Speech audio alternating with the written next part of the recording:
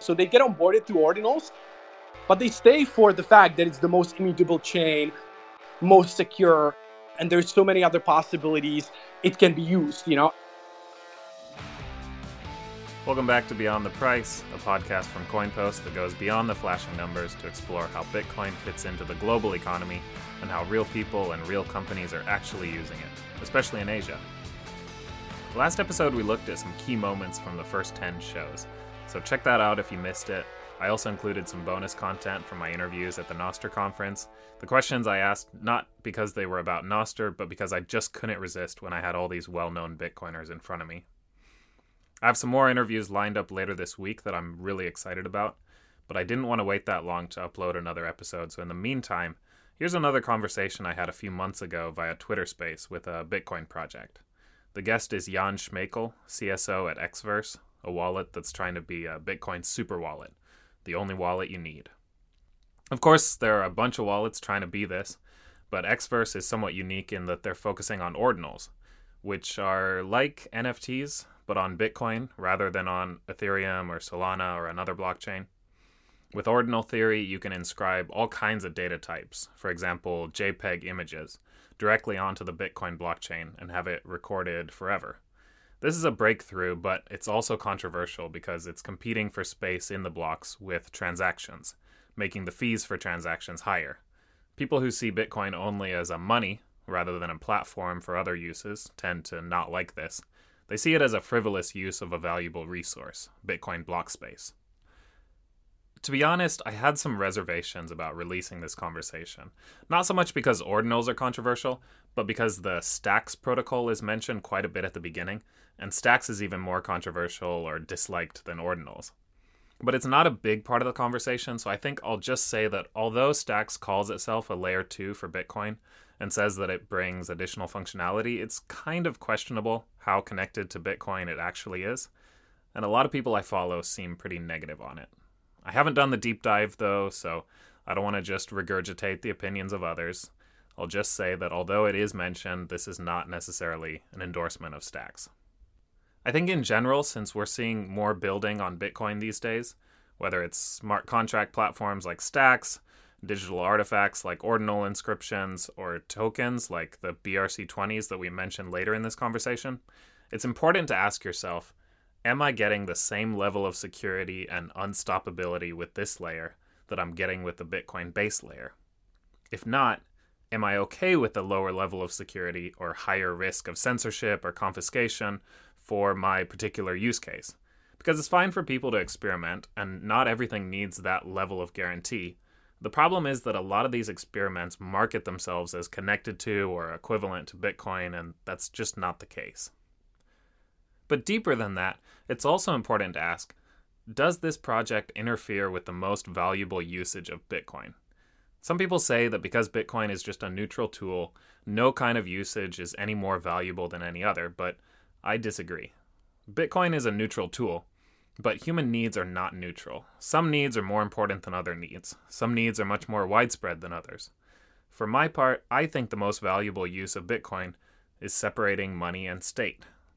That might sound surprising or confusing, but actually it's what this entire podcast is about.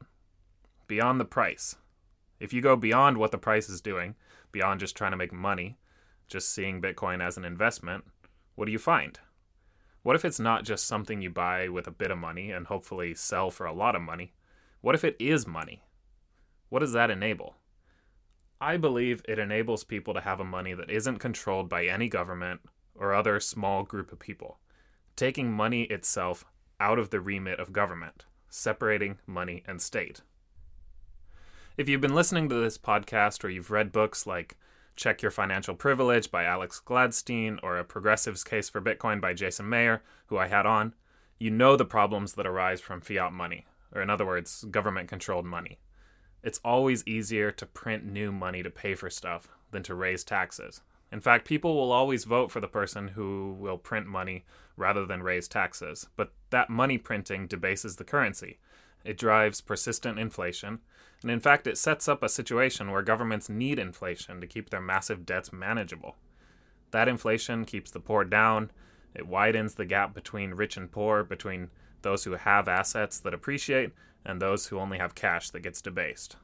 Those close to the money printer, like politicians, bankers, and wealthy investors, are rewarded, while those far away, like farmers, small manufacturers, other small businesses, lose their purchasing power. It happens to an extent in every country printing its own currency, and it happens on a global scale with the US printing the dollar, the world's reserve currency. Those far away, whether in the US outside of the power centers, or across the globe outside of the wealthy world, are increasingly debased. This is bad, but it was also probably inevitable. I just finished Lynn Alden's fantastic book, Broken Money, and one key takeaway from me was that this can all be explained in terms of technological progress. Of course we invented communication at the speed of light before transactions at the speed of light. You can't invent a car before you invent a bicycle because the advanced tech relies on the simpler tech. We can't transact over the internet before we can communicate over the internet.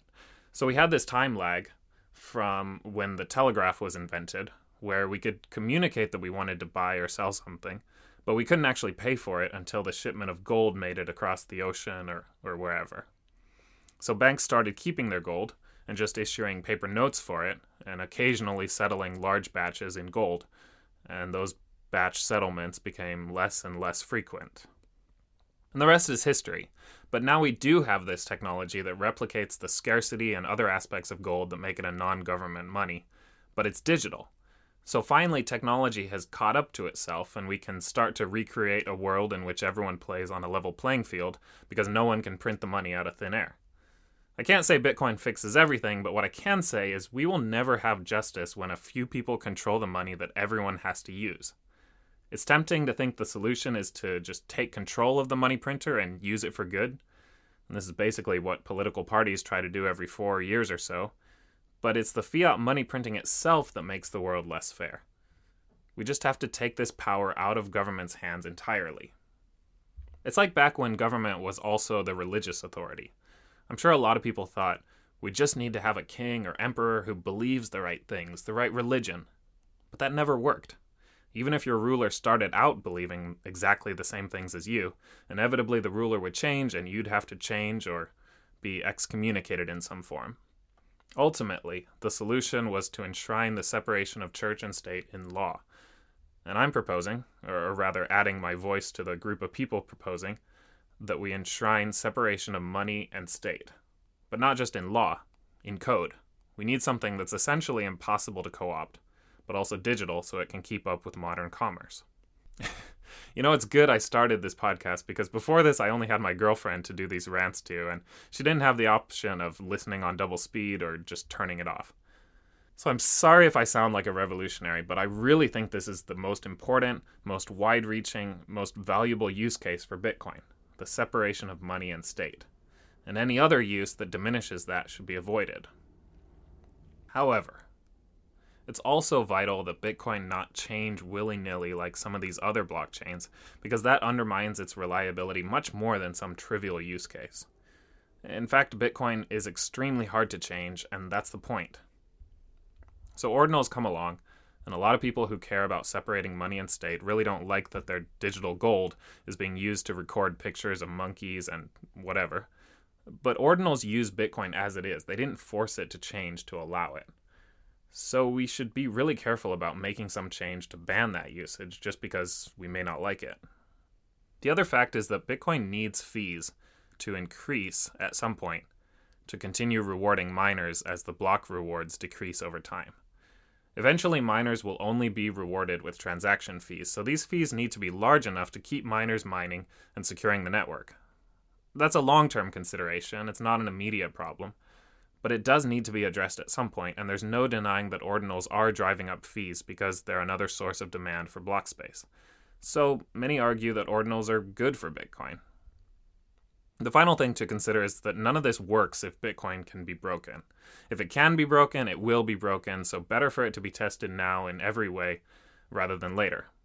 If ordinals can break Bitcoin, Bitcoin isn't the revolutionary tool I'm hoping it is. If other Bitcoin layers and applications like the Lightning Network need to be rethought in light of a higher fee environment, better to have to do that now rather than later when Bitcoin is much bigger. Oh, sorry, one more thing. Another thing that can't be denied is that ordinals catalyzed a bunch of building on Bitcoin that hadn't been seen in years. Sure, there were advances in the Lightning Network, but the Bitcoin development space was kind of stagnant, and other ecosystems were attracting a lot more developers. Whereas now they're coming to Bitcoin and all kinds of things are being built. Different ways of doing tokens on Bitcoin and Lightning, different custody arrangements, maybe even smart contracts in a different, more native way than stacks. And we need this. We have a long way to go and a lot to build. Not necessarily changing Bitcoin itself, but building on top of it in order to scale it to the world. So I have to admit, all things considered, I'm vaguely favorable towards ordinals because they're testing the limits of what's possible with Bitcoin, and they're giving other people ideas for other things, even if the initial things to emerge may look pretty stupid. Also, maybe I'm just too serious. I mean, I probably lost a bunch of you in that rant. Like, what the hell is this guy even talking about? So maybe people have to come for the speculation, even speculation on JPEGs, and join some community of like-minded degenerates. And then hopefully a few of them stick around for a bigger vision. I don't know. What I do know is this was a fun conversation. We talked about ordinals. We talked about other types of tokens on top of Bitcoin. We talked about all the building we're seeing in the Bitcoin space right now. So although this conversation is a few months old, I think it's still timely, since ordinals are still getting people excited, still making other people mad. In fact, I think you could call this a second wave of ordinals right now. So as always, let me know what you think, and I hope you enjoy. Welcome to the show. Yeah, I'm super excited. I know we have been planning this for a while. We met in Paris and, chatted a little bit about ordinals and, what's happening. That's already 2 months ago or something like that, right? Maybe even more than that. I kind of lost track of time. And we have come a long way since then, when we look at ordinals today. So it's definitely super exciting to chat about everything that's going on in the space. Yeah, let's see. Paris was March, I think. Second half of March. So yeah, over 2 months ago now. Yeah, it's crazy. Oh my God. I really lost track of time. I always think like it was yesterday, like the space moves so fast. Yeah, I tweeted about this, but just for people who didn't see, so I met Jan at Paris Blockchain Week after he pitched to Tim Draper for some kind of startup competition, and I was stoked because it's a blockchain conference, so it's all crypto projects and really not much Bitcoin representation. But then I saw your pitch, and it's like a Bitcoin only app. I mean, they even asked you like, "Oh, are you going to expand to other cryptos?" And you're like, "No, we're focusing on Bitcoin." So I thought that was super cool. But how did that even come about that you were in that startup competition? Yeah, it's actually pretty funny, right? Because we have been building Xverse for the past 2 years. I joined the company about a year ago, and obviously we have been kind of along the way. We have been always kind of speaking with investors, and investors came and were interested in what we were doing.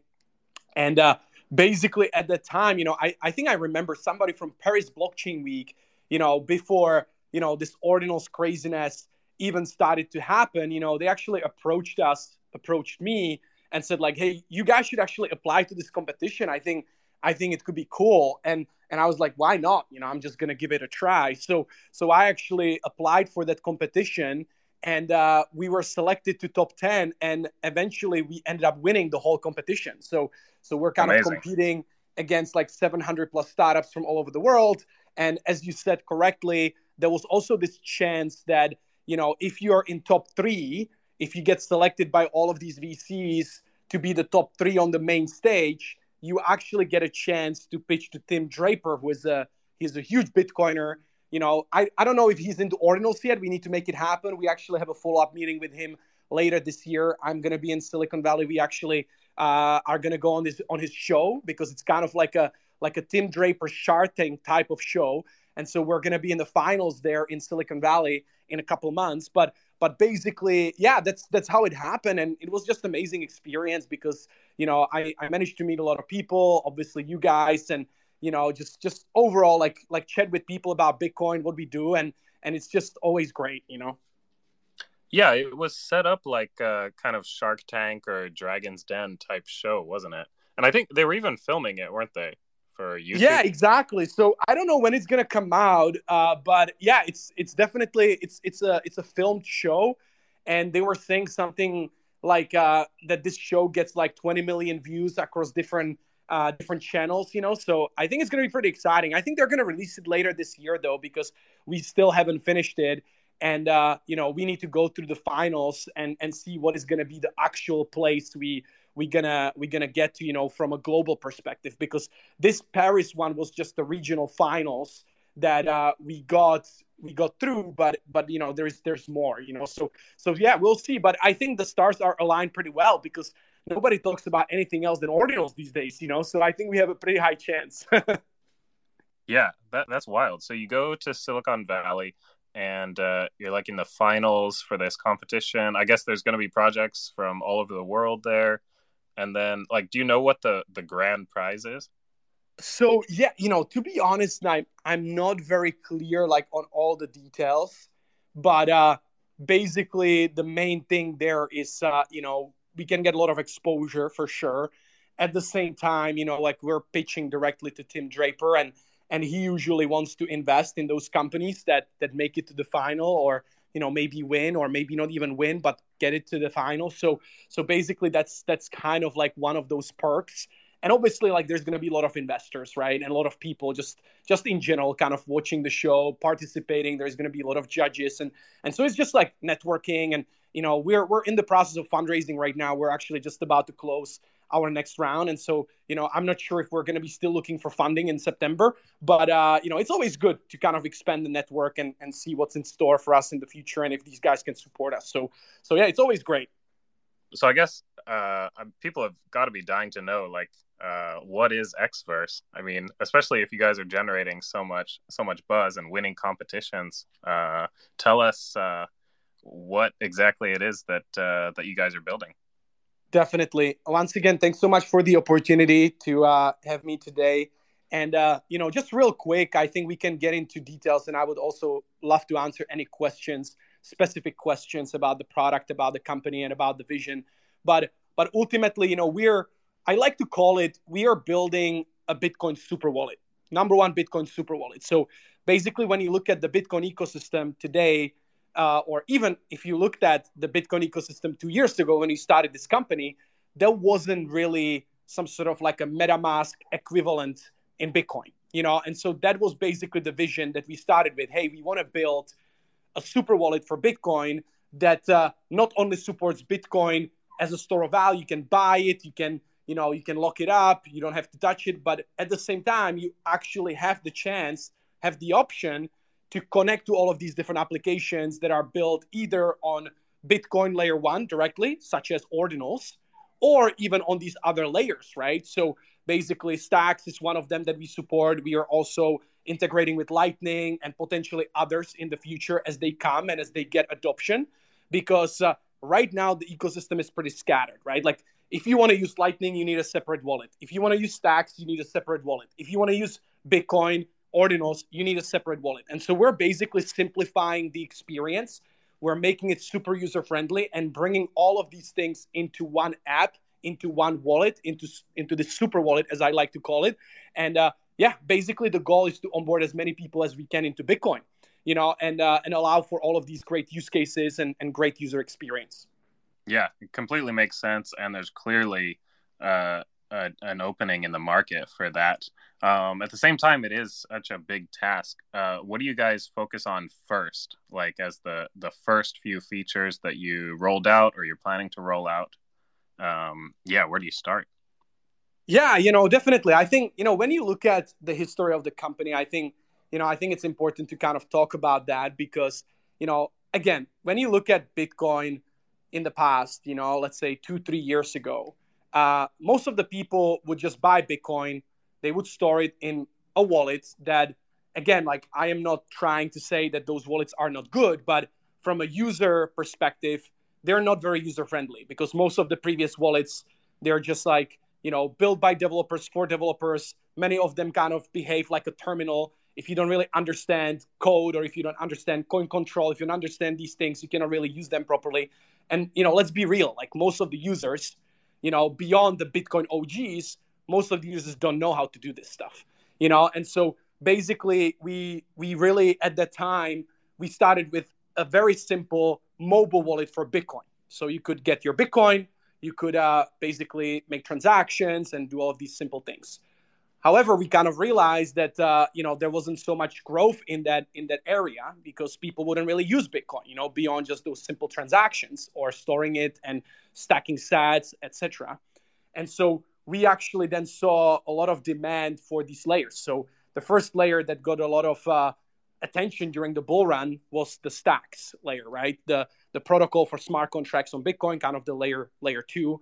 We can call it like that. Obviously, kind of like the actual definition probably slightly different, but we can call it layer two. And so we actually supported that, because people are building a lot of these dApps and people are looking for a wallet that is sleek, that is on mobile, and that can support all of these things. So we got a lot of growth from that ecosystem. And, so we decided to support it, and then obviously we're always kind of looking beyond that. We were never just like, hey, we want to only support this one specific thing. Like for us, always, number one thing is always, how can we onboard more people to Bitcoin? And so then obviously fast forward, ordinals happened, like we are honestly at the beginning of this company, we didn't know it's going to be like this, but ordinals happened. And we decided like, it was basically a no-brainer for us. We were like, hey, we're doing this because this is exactly what we want. This is exactly what we were waiting for, because now people want to use the layer one and we can actually enable really great user experience. And so we jumped into it. We're the first kind of standalone wallet that really supported ordinals, because most of the kind of OG Bitcoin wallets, they didn't support, or they didn't even want to support it, even though they technically could support it, like Sparrow. Like the company itself, they were kind of against it. And so we took a stance like, yeah, we want to support this. We want to make it user-friendly. And so went all in. And obviously that was another great kind of growth catalyst for our company. And now we're looking at Lightning and looking at other things as well, because again, there's increasing there's increasingly more demand, for these things. And so that's kind of like where we are headed. And we're always looking at the space and always talking to people and seeing like what people actually want to use. And then we can kind of adjust the roadmap flexibly in a sense. So you guys are just jumping headfirst into all the most divisive topics in the Bitcoin community. Yeah, I mean, you can say that. I mean, obviously, there are people that don't like these things in the OG Bitcoin community. We have had this conversation, for many years, and now many months with ordinals. But ultimately, again, like our mission vision is to bring as many people as we can into Bitcoin, right? We care about Bitcoin. We have been building on Bitcoin for, even our founder, actually, he has been building on Bitcoin for past 7 years. So we care about Bitcoin. We want Bitcoin to succeed. And we know that one of the ways that Bitcoin, will succeed is that we onboard more people, right? And we encourage transactions and we encourage innovation. And so this is kind of like our positioning, like we're building this wallet to support all of these innovations on Bitcoin. And obviously some people will not like it, and that's fine. But as you can tell, over the past couple of months, we have onboarded like probably close to 100,000 new users to Bitcoin, through ordinals. And I don't know if any other previous application, has been able to do it in such a short period of time. And so I think, like it or not, like we're definitely contributing to the Bitcoin in a very big way. And so that's why, we're really going like straight for this, and we want to build the best user experience. Yeah, on that point, I'm curious, and maybe this is a good point to ask in terms of onboarding. Is it true that there's a lot of like people who were NFT people basically, mainly active on Ethereum, maybe Solana?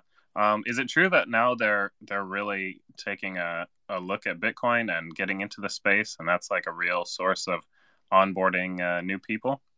100%. I think definitely some of the users come from Bitcoin itself. We see it, and even some of the Bitcoin OGs are now kind of like starting to positively look at ordinals. And, you get people even like Michael Saylor and all of these kinds of influencers. Again, you can love them or hate them, depends on, where you kind of stand. But you cannot deny that they're influential figures in the Bitcoin community.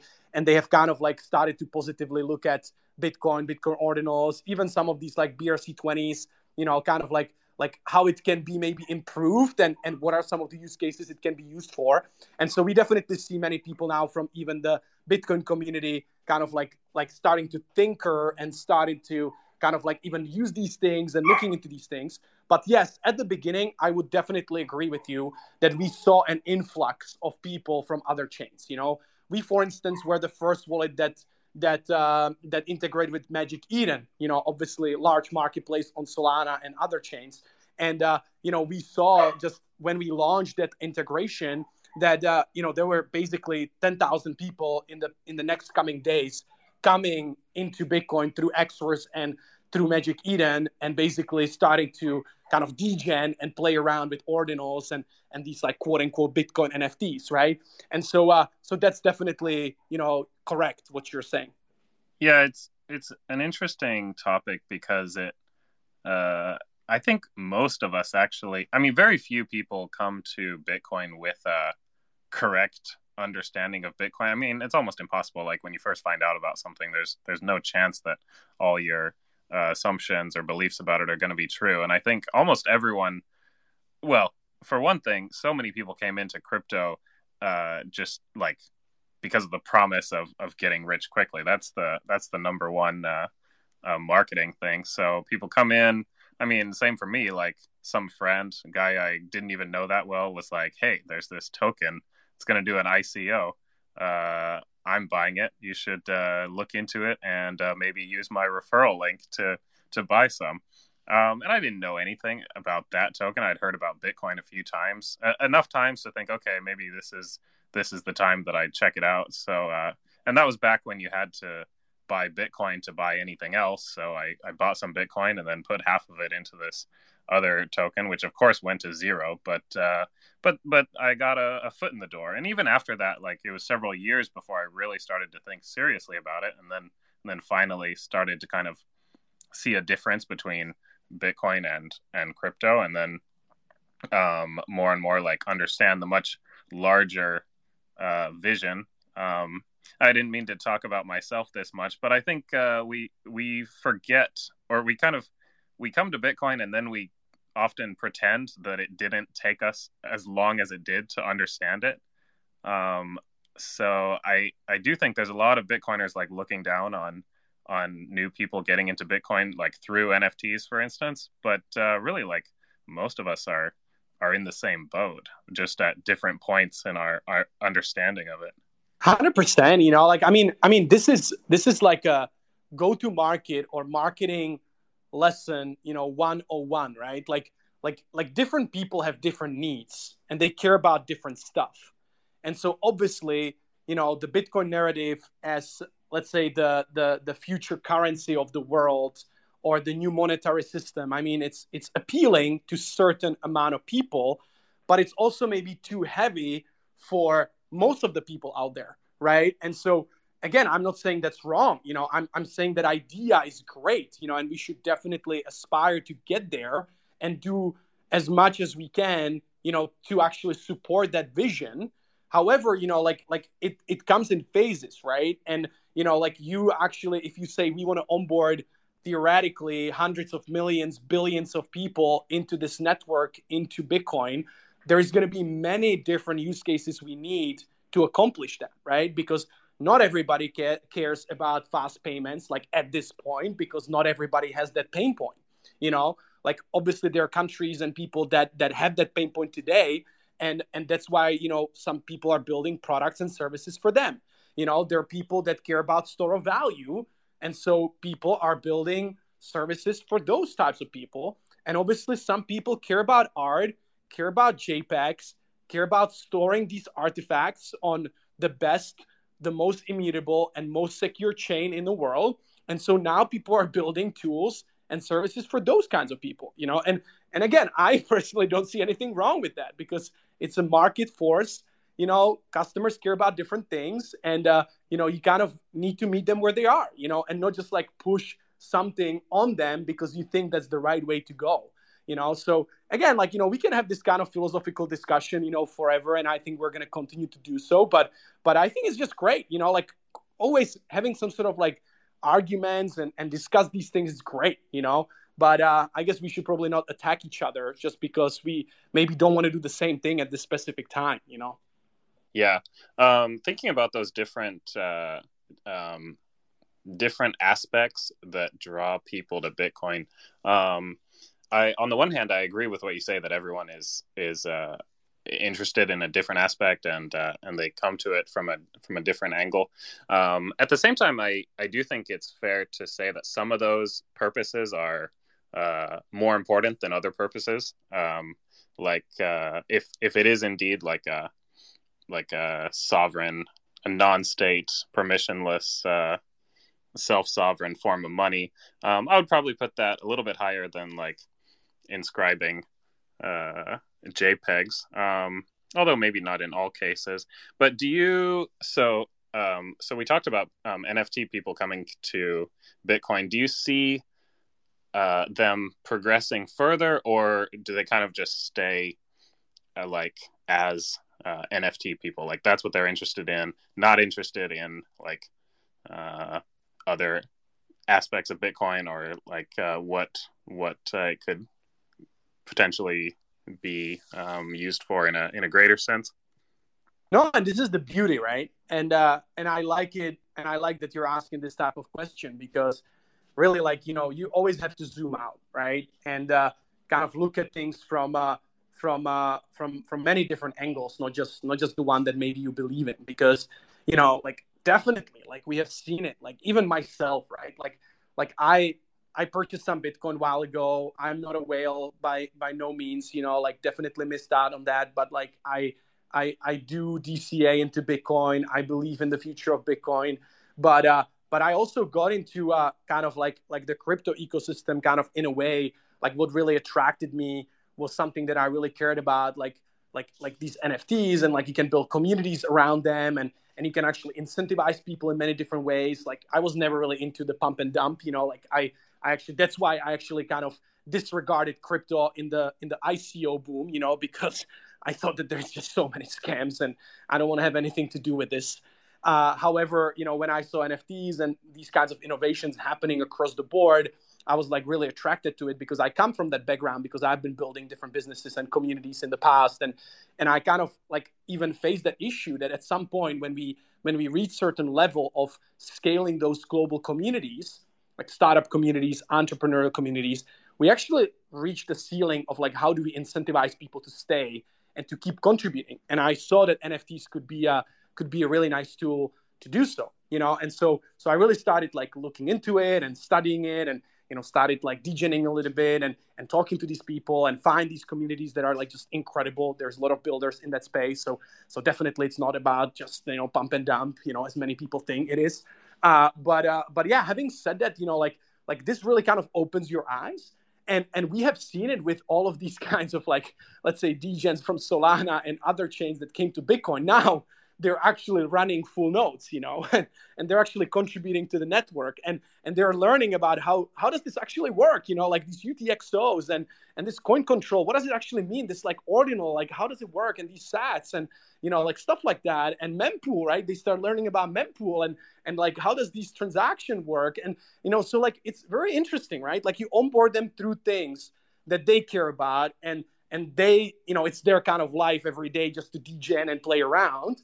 But then they learn about the other potential and possibilities, and they're kind of forced to learn it because they have to understand it. Otherwise, they cannot really even succeed and be successful in trading these things, or, you know, like building some projects in the space.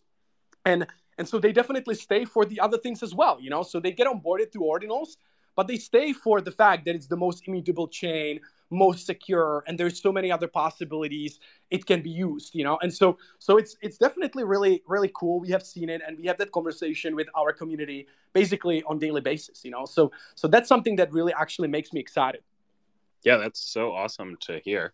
The fact, it's amazing to me that I mean, so many of us, myself included, like not being technical, got into Bitcoin, but not very far into the technical side of it. But then now you have this wave of people coming in, and purely because they had to, they got like kind of just jumped in at the deep end of Bitcoin, running their own nodes and going super deep into the protocol just to be able to to trade inscriptions. It's wild. I've listened to a few podcasts with Casey Rodermore. Seems like a pretty wild guy, but also very intentional, like in his design. I mean, he definitely mentioned like wanting people to be incentivized to run their own nodes and whatnot. On the topic of ordinals specifically, though, what from your perspective, what have you seen? As you mentioned, we're in such a different place now than just 2 months ago. So fill me in, as someone who is not at all deep into the ordinal scene. How has it evolved, and where are we at right now? Yeah, I mean, there's so many things. I will probably not be able to list all of it, but let me try to kind of, from the top of my mind, mention a couple of those things. So, obviously we started with, as you mentioned, Casey, basically, who built this protocol with a couple other folks that contributed to it. Obviously, like we started a couple months back, and, people got really excited about inscribing stuff on Bitcoin blockchain. Basically, these digital artifacts, as we call it. We don't really call it NFTs or whatever. It's digital artifacts, ordinals, inscriptions, right? And so that's kind of how it started. And, I think, I personally was there when people are inscribing sub 10K kind of collections and stuff. I have a couple friends that really got into it early. I unfortunately kind of missed that boat because I didn't have a full node at home at the time. And, I kind of started looking into it because of that. But actually it started moving very quick, right? Like as soon as people started talking about it on Twitter Spaces, like, hey, sub 10K, sub 100K, like more and more people, even the OG Bitcoiners, they started inscribing like crazy because they felt like, hey, this is cool. This is an opportunity. And even if it fails, even if it doesn't go, beyond the 100K, like it's still cool to be there early, right? And so like people really kind of went into it super hard. And, again, like there are probably some people that knew that it's going to be 10 million inscriptions a few months later. But, I personally thought it's going to be great. It's going to be amazing. Definitely want to support it. But I didn't know it's going to be that big, that quick, And so definitely that surprised me in a sense. But yeah, from those like early inscriptions, we basically got to the point that big brands, started to notice this. And I see some of my fam from the On-Chain Monkey community here. And, so you probably know, like the On-Chain Monkey MetaGood company, they partnered with Asprey Bugatti, and they're basically bringing like these huge brands, into Bitcoin, like basically creating luxury ordinals in a sense, and bringing generative art, to Bitcoin. And so that also kind of happened in a span of like, I don't know, a couple months, since the beginning. And I think it was like below that, like 1 million inscriptions when we started talking about these things, and then obviously we hit the 1 million inscriptions, and, people get even more excited, and like you see people noticing, and there's more builders coming in and more of these marketplaces from different chains and, inscription services. And it's basically just start popping up. I think there's probably more than 100, maybe even 200 different teams right now, or individual builders building for ordinals. Like it's crazy, like we didn't really expect it's gonna blow up in such a fashion, right? And so that basically happened around that mark. And what happened next, it's interesting, right? Many people don't like it, again, in the Bitcoin community, but then these like BRC20 tokens happen, right? In a sense, like, I mean, Domo actually came up with the idea probably even earlier, before the 1 million inscriptions. He kind of like proposed this protocol, BRC20 protocol, that he can inscribe these JSON files and basically like, create fungible tokens on Bitcoin, right? And so like at the time he even called it like, hey, it's going to be worth zero. Like, don't buy these things. It's just an experiment, whatever. But somehow people picked up on it, especially in Asia. I don't know about Japan, but in China, people went completely crazy on this. And they started inscribing, these BRC20 tokens. And like there's thousands of different tokens. And some of them obviously picked up, some of them didn't. And basically we got to the level that suddenly we're inscribing like literally millions of inscriptions, because these inscriptions are relatively cheap, because it's just a JSON file. It's basically a text file that you need to inscribe. And so we got to the point that we're inscribing millions and millions of inscriptions, thanks to this BRC20 kind of hype, right? And again, fast forward now, now we basically, overtook Ethereum. Some of the collections on Bitcoin, overtook volume of Ethereum collections. It's kind of crazy again, right? To think that it's going to happen so quickly. I think it's because many of these BRC20 people, they made some money, and now they're kind of putting it into these grails, into these collections on Bitcoin. And obviously kind of it's bringing more people in because they see the speculation. They see that it's actually something that matters, that people care about it. And there's more and more liquidity in the ecosystem. And so basically it's kind of like this vicious circle, in a sense that it's positive vicious circle that just keeps growing, And so that's that. And, now, we are talking about cursed inscriptions. We're talking about new updates of the protocol and stuff like that. So there's so much to talk about. I will probably stop here because otherwise I'm going to have a monologue for 30 minutes. But yeah, this is kind of fast forward what happened in the past 3 or 4 months. It's pretty crazy. Yeah, so many different things you mentioned that I could ask questions about. But one thing I did want to ask, you mentioned liquidity, and I know that at the beginning it was really hard to trade ordinals. But I heard about people working on exchanges. Where's that at right now? Yeah, I definitely, exchanges, if you're talking about the BRC20 tokens specifically, then there are a couple people or a couple builders that they're doing it, right? Like when you look at, for instance, the Uniset marketplace, they were kind of the first one that took that caught the wave of BRC20 tokens, and so they built a marketplace, and that's kind of where most of the things happen at the very beginning. Then what was the name of that? Uniset. Yeah, you can check them out. Okay. Yeah. And basically then what happened when people saw, hey, there's actually a lot of people that care about this stuff, then you have these centralized exchanges. They're getting into it, right? So OKX, they, I think, just launched a marketplace, centralized marketplace for BRC20 tokens. And obviously Binance started thinking about hey, how do we support this? And many of these other centralized exchanges, especially in Asia, they started even Gate.io. They started basically implementing BRC20 trading, etc. And now we even have some teams like Alex, which is actually related to Stacks ecosystem as well. They were the first decentralized exchange on Stacks, and now they decided to go into ordinals and BRC20.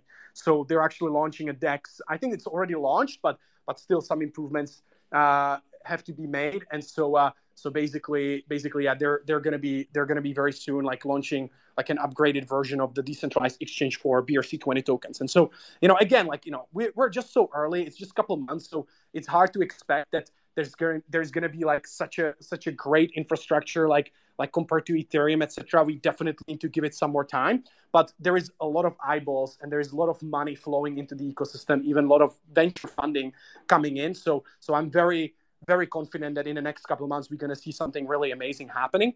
And, beyond just the BRC20s, obviously, major marketplaces like Magic Eden came very early into ordinals. You have all these kinds of other marketplaces such as Gamma. You also have the ordinals market that started kind of wrapping ordinals and selling them on Ethereum to onboard people into ordinals, because obviously at the beginning it was pretty difficult.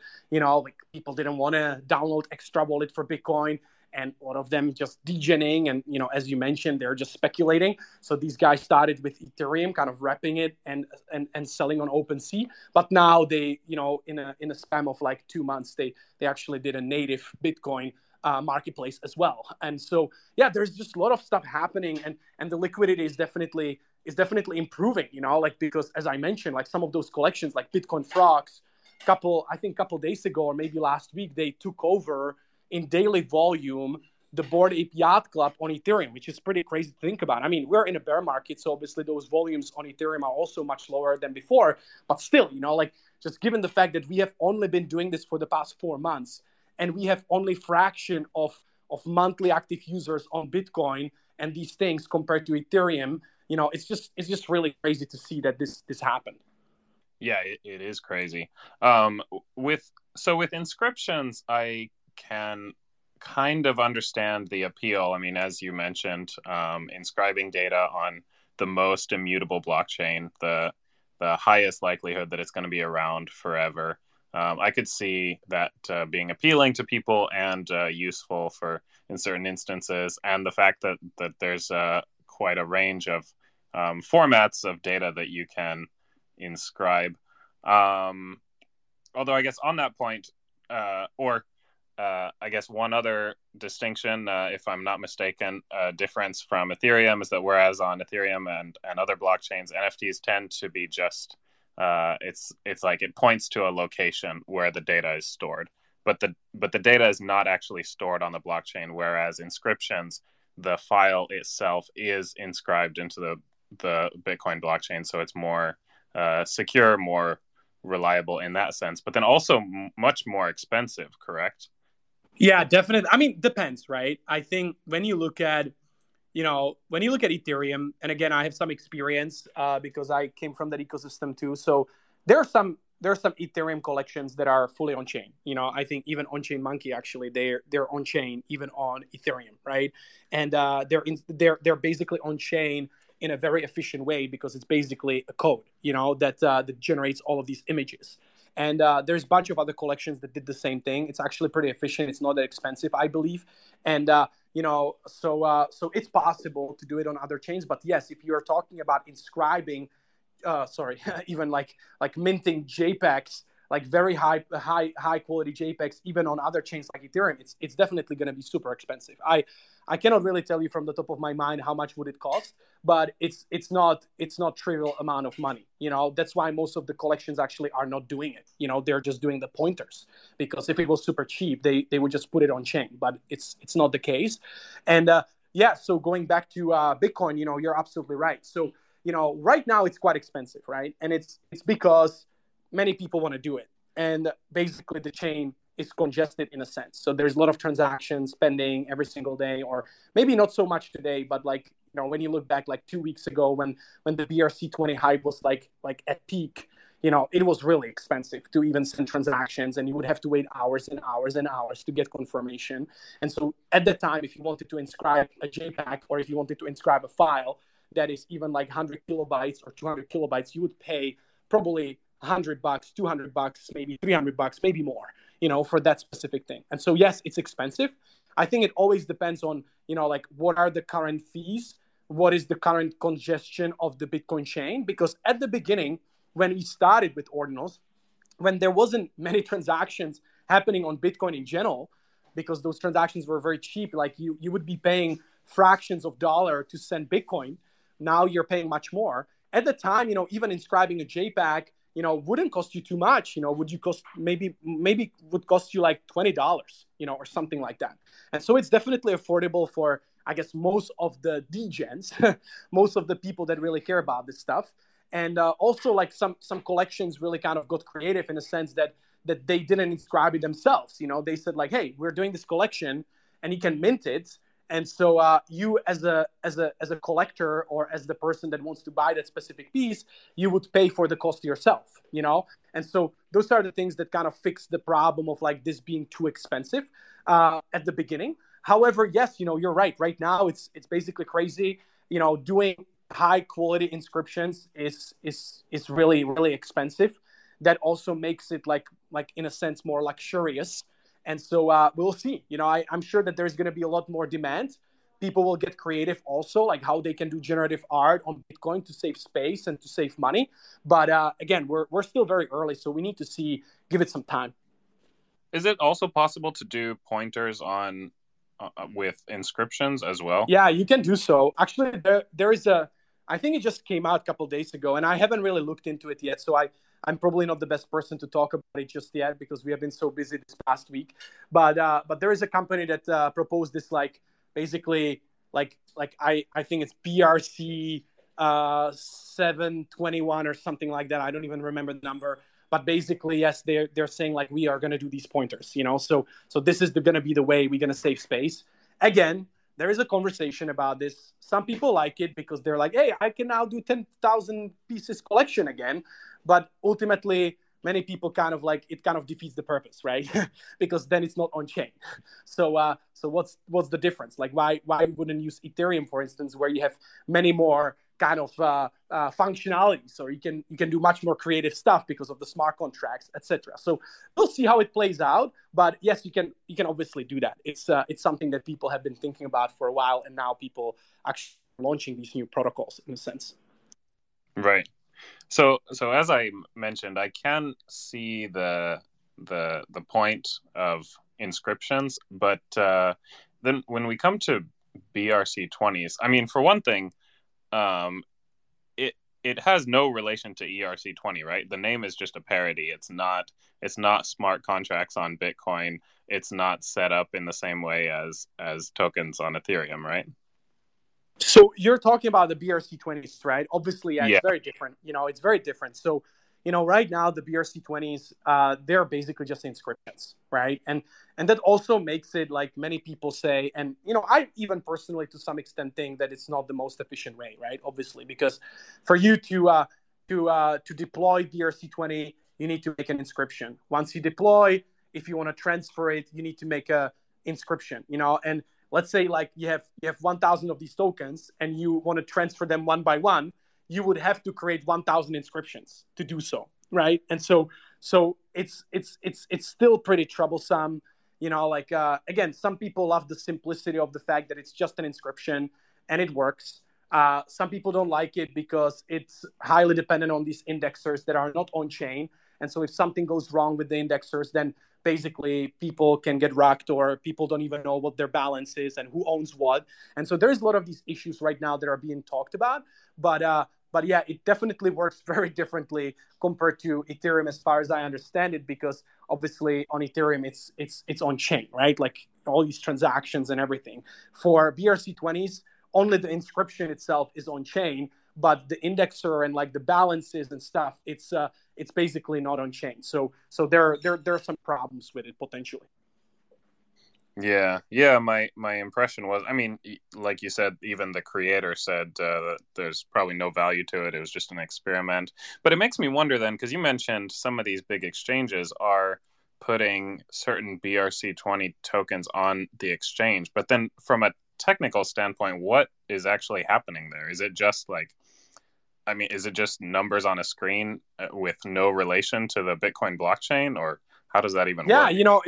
it's centralized exchanges, right? And so what they're basically doing, they let's say buy some of these BRC20s, or they buy some supply, or they lock some supply from let's say the people that own it, and then they just like allow you to trade it off chain, right? And so that's why those transactions are super fast. It's super cheap, and then if you want to withdraw it and put it in your Xverse wallet, again, you have to do the withdraw, right? And so that's again, like it's early. People kind of were asking for this because obviously trading it through just like making these inscriptions and stuff all the time, it's not very efficient. It also is very costly. So if the fees on Bitcoin chain are high, and let's say you just want to sell a few of these tokens, and if the price of the token is higher than what you pay in the fees, then obviously it doesn't make any sense, right? Like nobody would do that.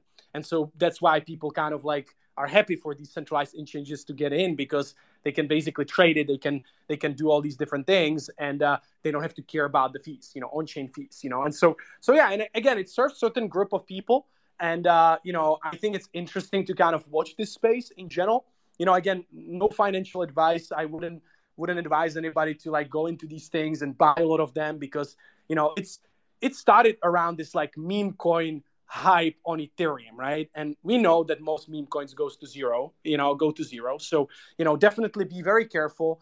However, it's interesting because people are experimenting with this new technology, with this new protocol, with inscriptions, and there's actually more people now working on other protocols. So maybe BRC20 is just the start, and we actually going to come up with much more efficient way to bring fungible tokens to Bitcoin. I mean, you probably know it.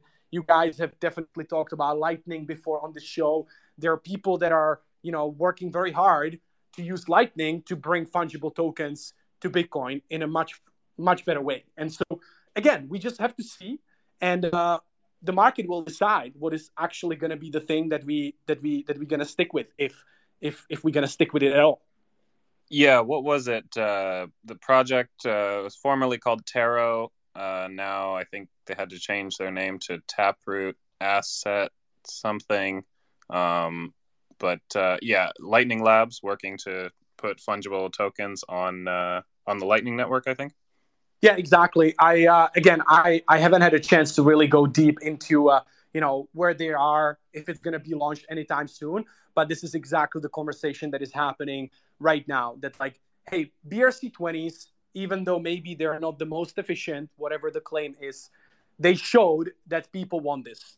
That market wants fungible tokens on Bitcoin, and obviously this is a great opportunity for these people even in Lightning Labs that are building these things, because now they know that there is a product market fit. And if they can build something better, something easy to use, maybe even easier to use than inscriptions, then I think they could theoretically win and make it even 10 times bigger, right? So again, we'll see. I again, like if you go to like just how market works, right? Like things never start from optimal.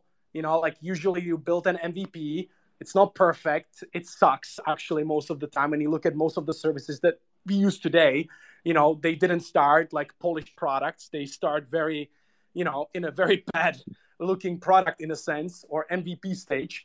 And as they kind of got traction, they improved. And I think it's going to happen with BRC20s, or with this idea of fungible tokens on Bitcoin as well.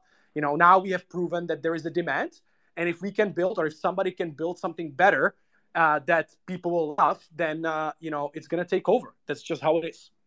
Yeah, this taps into one of my big questions concerning Bitcoin. I'm so curious because there's kind of, I don't know if it's fair to call it two camps, but at least in my mind, I see like two very likely might be too strong, but like two ways that Bitcoin could go. I tend to think at the very least it's going to be a major form of money in the future. Like at minimum, it replaces gold. Maybe I'm a little degen to call that the minimum, but I don't know. I mean, yeah, maybe gold continues to play a role. It probably does for some people, but I feel like for the vast majority, like at the minimum, Bitcoin replaces gold in the current monetary system. But then you have the group that says no, everything that's happening in crypto and maybe everything that's happening in TradFi is going to be built on top of Bitcoin. And on the one hand, that sounds like a crazy claim, but I mean, who knows? So when I see things like this, it does kind of speak to that potential. But then at the same time, like talking about BRC20 tokens, at least the way they're set up right now, it kind of seems like, obviously, in terms of bringing experimentation back to Bitcoin, it is a step towards that. But do you think, in terms of the exact way that it's done, do you think that's a step towards building stuff on Bitcoin, or do you think like ultimately the technicalities of it are going to look very different? I think it's both, right? I think the technicalities of what it takes to build on Bitcoin and other chains, it's different, right? And that's how it should be, right? Because we need some sort of diversity in different tools and different blockchains, because otherwise everything is the same. And what's the point, right? So, there are different use cases for Bitcoin. There are different use cases for Ethereum. There are going to be different use cases for Solana or other chains, whatever is going to be the next big chain that is going to take over. We'll see in the next bull run, right? And so I think it's definitely it's different in terms of tech and development and the innovation that can happen. However, I think, and again, I'm not an OG Bitcoiner. I haven't been in this ecosystem building for 10, 15 years or, whatever, like when the real OGs actually started very early on. But basically, what I think is important is when I'm just looking at it from a very practical point of view here. For Bitcoin, again, obviously we're talking like 100 plus years from now, right? For Bitcoin to be digital gold, like it has to survive, right? And if we don't have fees, if we don't have transactions happening on Bitcoin, if we don't have people using Bitcoin, miners will not be incentivized to mine blocks. And at some point, when miners will not be able to get the coin rewards that they're getting today to subsidize for the lack of transaction fees, then ultimately the chain could collapse, right? Like that's just, again, how it works. And so we need to solve this problem. Everybody knows it. Obviously, it's not a thing for tomorrow. It's not a thing for 10 years. It's a thing that is far ahead in the future. But I think it's great that we're actually seeing these different use cases and innovation happening now, because we can test different ideas. And obviously things that are working today or that people want to do today will be different from what they're going to be doing 20 years from now, but some of them are going to stick around. And it's just great, again, to have diversity and have different builders building, because that's the only way how Bitcoin can become anything else that all of these people dream it to become, right? Like, it cannot be digital gold, it cannot be a currency, it cannot be the next financial system of the world if ultimately at some point it's not going to have enough fees to support the miners and to incentivize people to come in and mine blocks, right? And so again, you could claim like, yeah, it's far away, and obviously if it's a currency of the world, or if it's a TradFi system of the world, we're going to have fees as well, etc. But these things are just kind of like they're not practical because they're not happening today. What's happening today is inscriptions, and we see that inscriptions were able to generate a lot of money for the miners, and that's why miners love it. And we see more miners coming in and making the network more sustainable, more secure, and more diverse in a sense. So I think it's just important to kind of always zoom out and look at these things, that it's not like one against each other, but they actually work very closely together to support the ultimate goal. Yeah, it's a great point. We needed fees to be high enough to properly incentivize miners to keep functioning and guarantee the security of the network. Another hurdle it seems like we have to adoption is just liquidity. Like, the market cap of Bitcoin is too small for a lot of TradFi players, at least. And I mean, there are a lot of people who don't care about this, but it does affect a lot of things. And certainly in terms of like mainstream acceptance, integration into society, a big part of that is how involved the traditional financial system is with it. But it strikes me that we've seen all this activity, and Bitcoin did, in terms of the price, it did pump a little bit, but then it hasn't really been doing that much lately. So I'm just curious about the link between the activity in terms of inscriptions or BRC20s and the price, because in other ecosystems it seems like there's more of a direct link where the more activity is, the more transactions there are, the more that pushes the price up. I mean, in those cases, a lot of it is speculation too. But I'm wondering, is there a fundamental link, or is the activity completely divorced from the price of Bitcoin? Another great point, Brad. I think 100%, right? But what you need to look at if you're comparing these two things, because you can really compare apple to apple, it's obviously Bitcoin doesn't move with liquidity on ordinals so much, because we only have 100,000, let's say, unique users that are playing around with this. And, the market cap of Bitcoin is like twice as big as Ethereum, right?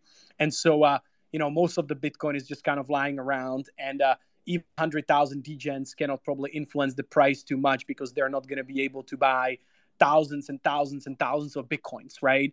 And so, that's something that you need to kind of keep in mind. When you look at Ethereum and other chains, it's a very different story, right? Because when we, obviously the numbers are different right now because we're not in a bull market, but when you look at MetaMask and Ethereum, they had 30 million monthly active users during the bull market. And obviously, like the market cap of the chain is half of Bitcoin. And people are using all these applications. They're buying NFTs, they're doing DeFi, etc. There's a lot of liquidity. People are buying and selling, etc. And so obviously the price actually moves much more with these trends. Basically like NFTs pumped Ethereum so hard, right? Like that was one of those kind of killer use cases that onboarded so many people and basically allowed Ethereum to grow so much. And so it's just because it is many more users that are actively transacting. And on Bitcoin, it's not the case just yet. And so that's basically what we need to kind of change, or we need to see that adoption to 10x or maybe 20x from today. And then I think we're going to see some more influence on the price of Bitcoin itself. If there's millions of people trading ordinals, making money, and obviously not everybody's going to make money, but like if you can look at the fact that like some of these collectors, they're able to multiply their Bitcoins, and like if it's gonna get to the point that there's a lot more people like this, they will be incentivized to use the Bitcoin even further, do different things, reinvest the Bitcoin, build different protocols. Maybe we are going to see DeFi on Bitcoin as well, which many people talk about, that it would be amazing to have native DeFi on Bitcoin. And so if that's going to happen, we're definitely going to see much more influence, from this activity on the price. So that's kind of like my perspective. Obviously, again, I'm probably not covering all the use cases here again, but just kind of like using my practical lens here. Yeah, that's a great point. The ratio of people using this versus the total market cap of Bitcoin is pretty different than any other ecosystem.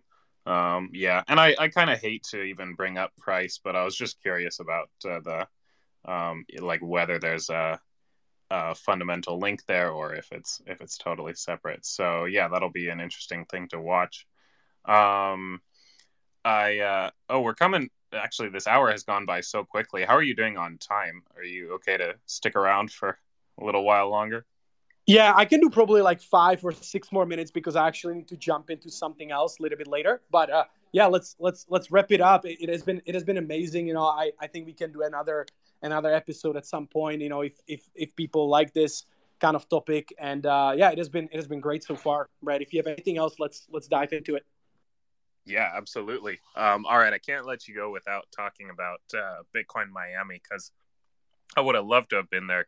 Couldn't make it, but how was it? Just tell me everything.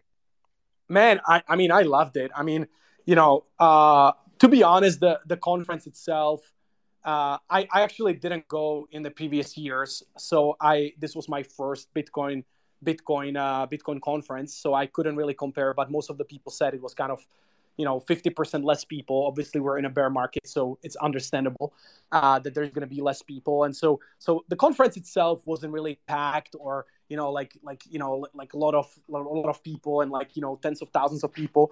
But I really enjoyed the fact that there was so many of these people from all over the world. Obviously, we focus on ordinals, so like I hung out with a lot of ordinals people, and just these guys are just so amazing, like just so welcoming. Everybody's so positive. They want to learn new things. They want to share ideas. They want to build together. And so that was really the highlight of the whole conference, of the whole week. I basically spent like 5 days in Miami, and overall it was just amazing experience. I would definitely recommend it to people next time, or if there's going to be some conferences in Asia, that are related to ordinals and Bitcoin. Definitely go, because I think it's just a great bunch of people, that are involved in the space. Were you able to take in the infamous session with Eric Wall, Udi, and let's see, the two others? I forget their names, but kind of the others. Yeah, definitely. I was there. I mean, most of the people that are into ordinals and were in Miami, basically, I would say basically every single one of them was there, and it was great. It was entertaining. At the same time, like it's great to kind of like have that discussion on the main stage of this conference, because again, like what was really kind of surprising to me, I mean, the CEO of Bitcoin Magazine, he talked about the fact that they're going to make ordinals front and center of this conference, because it's basically the most exciting thing right now that is happening on Bitcoin. However, I didn't really know that it's really going to be like that, and to the level it was. Like everybody talked about ordinals. Obviously there was some critique of ordinals, but everybody talked about it.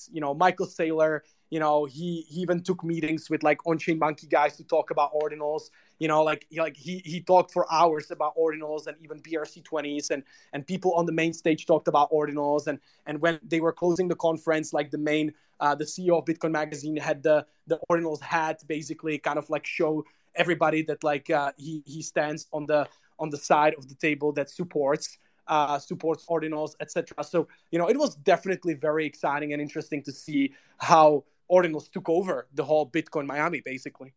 Yeah, that's wild. I mean, considering for one thing that they only really popped up a few months ago, and I'm sure they were planning the conference from way before that. The fact that they chose to incorporate that, I mean, it can't have been easy, and then also just the fact that it's such a divisive topic, and they got a lot of criticism for that.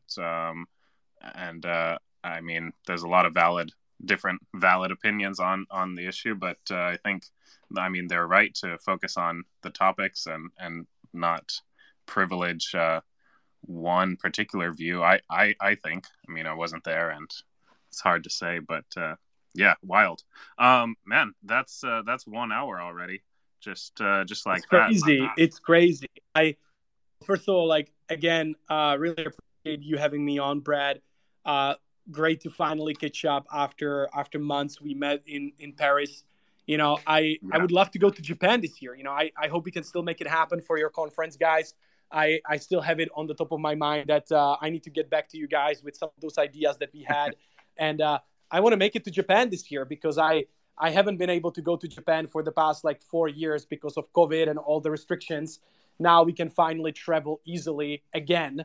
And I want to go to Japan. So I hope we can make something happen, and in person maybe.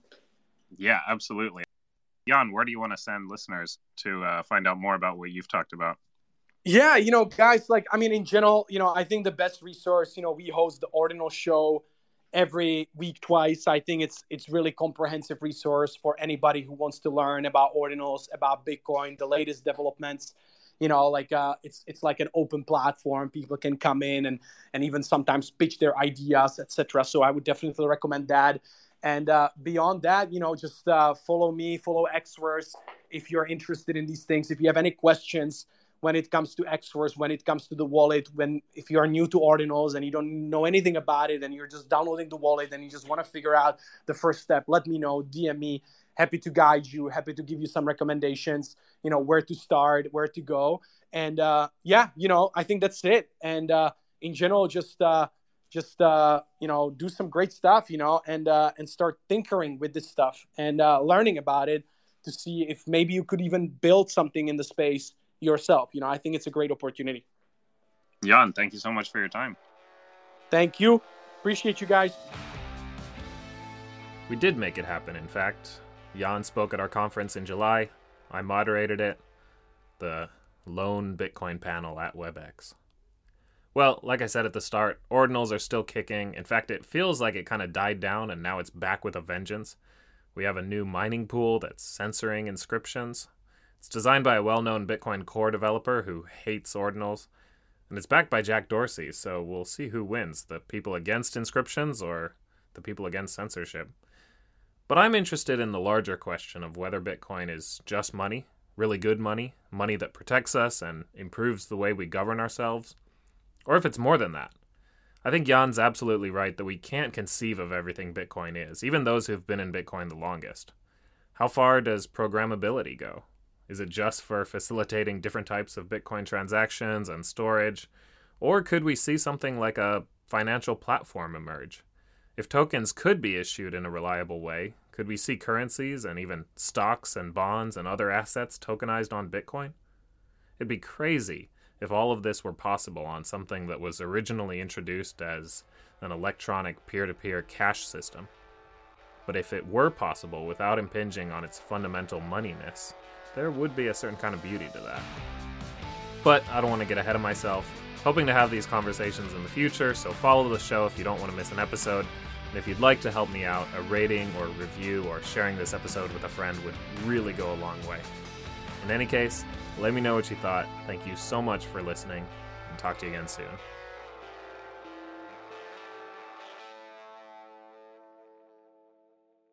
GM Radio.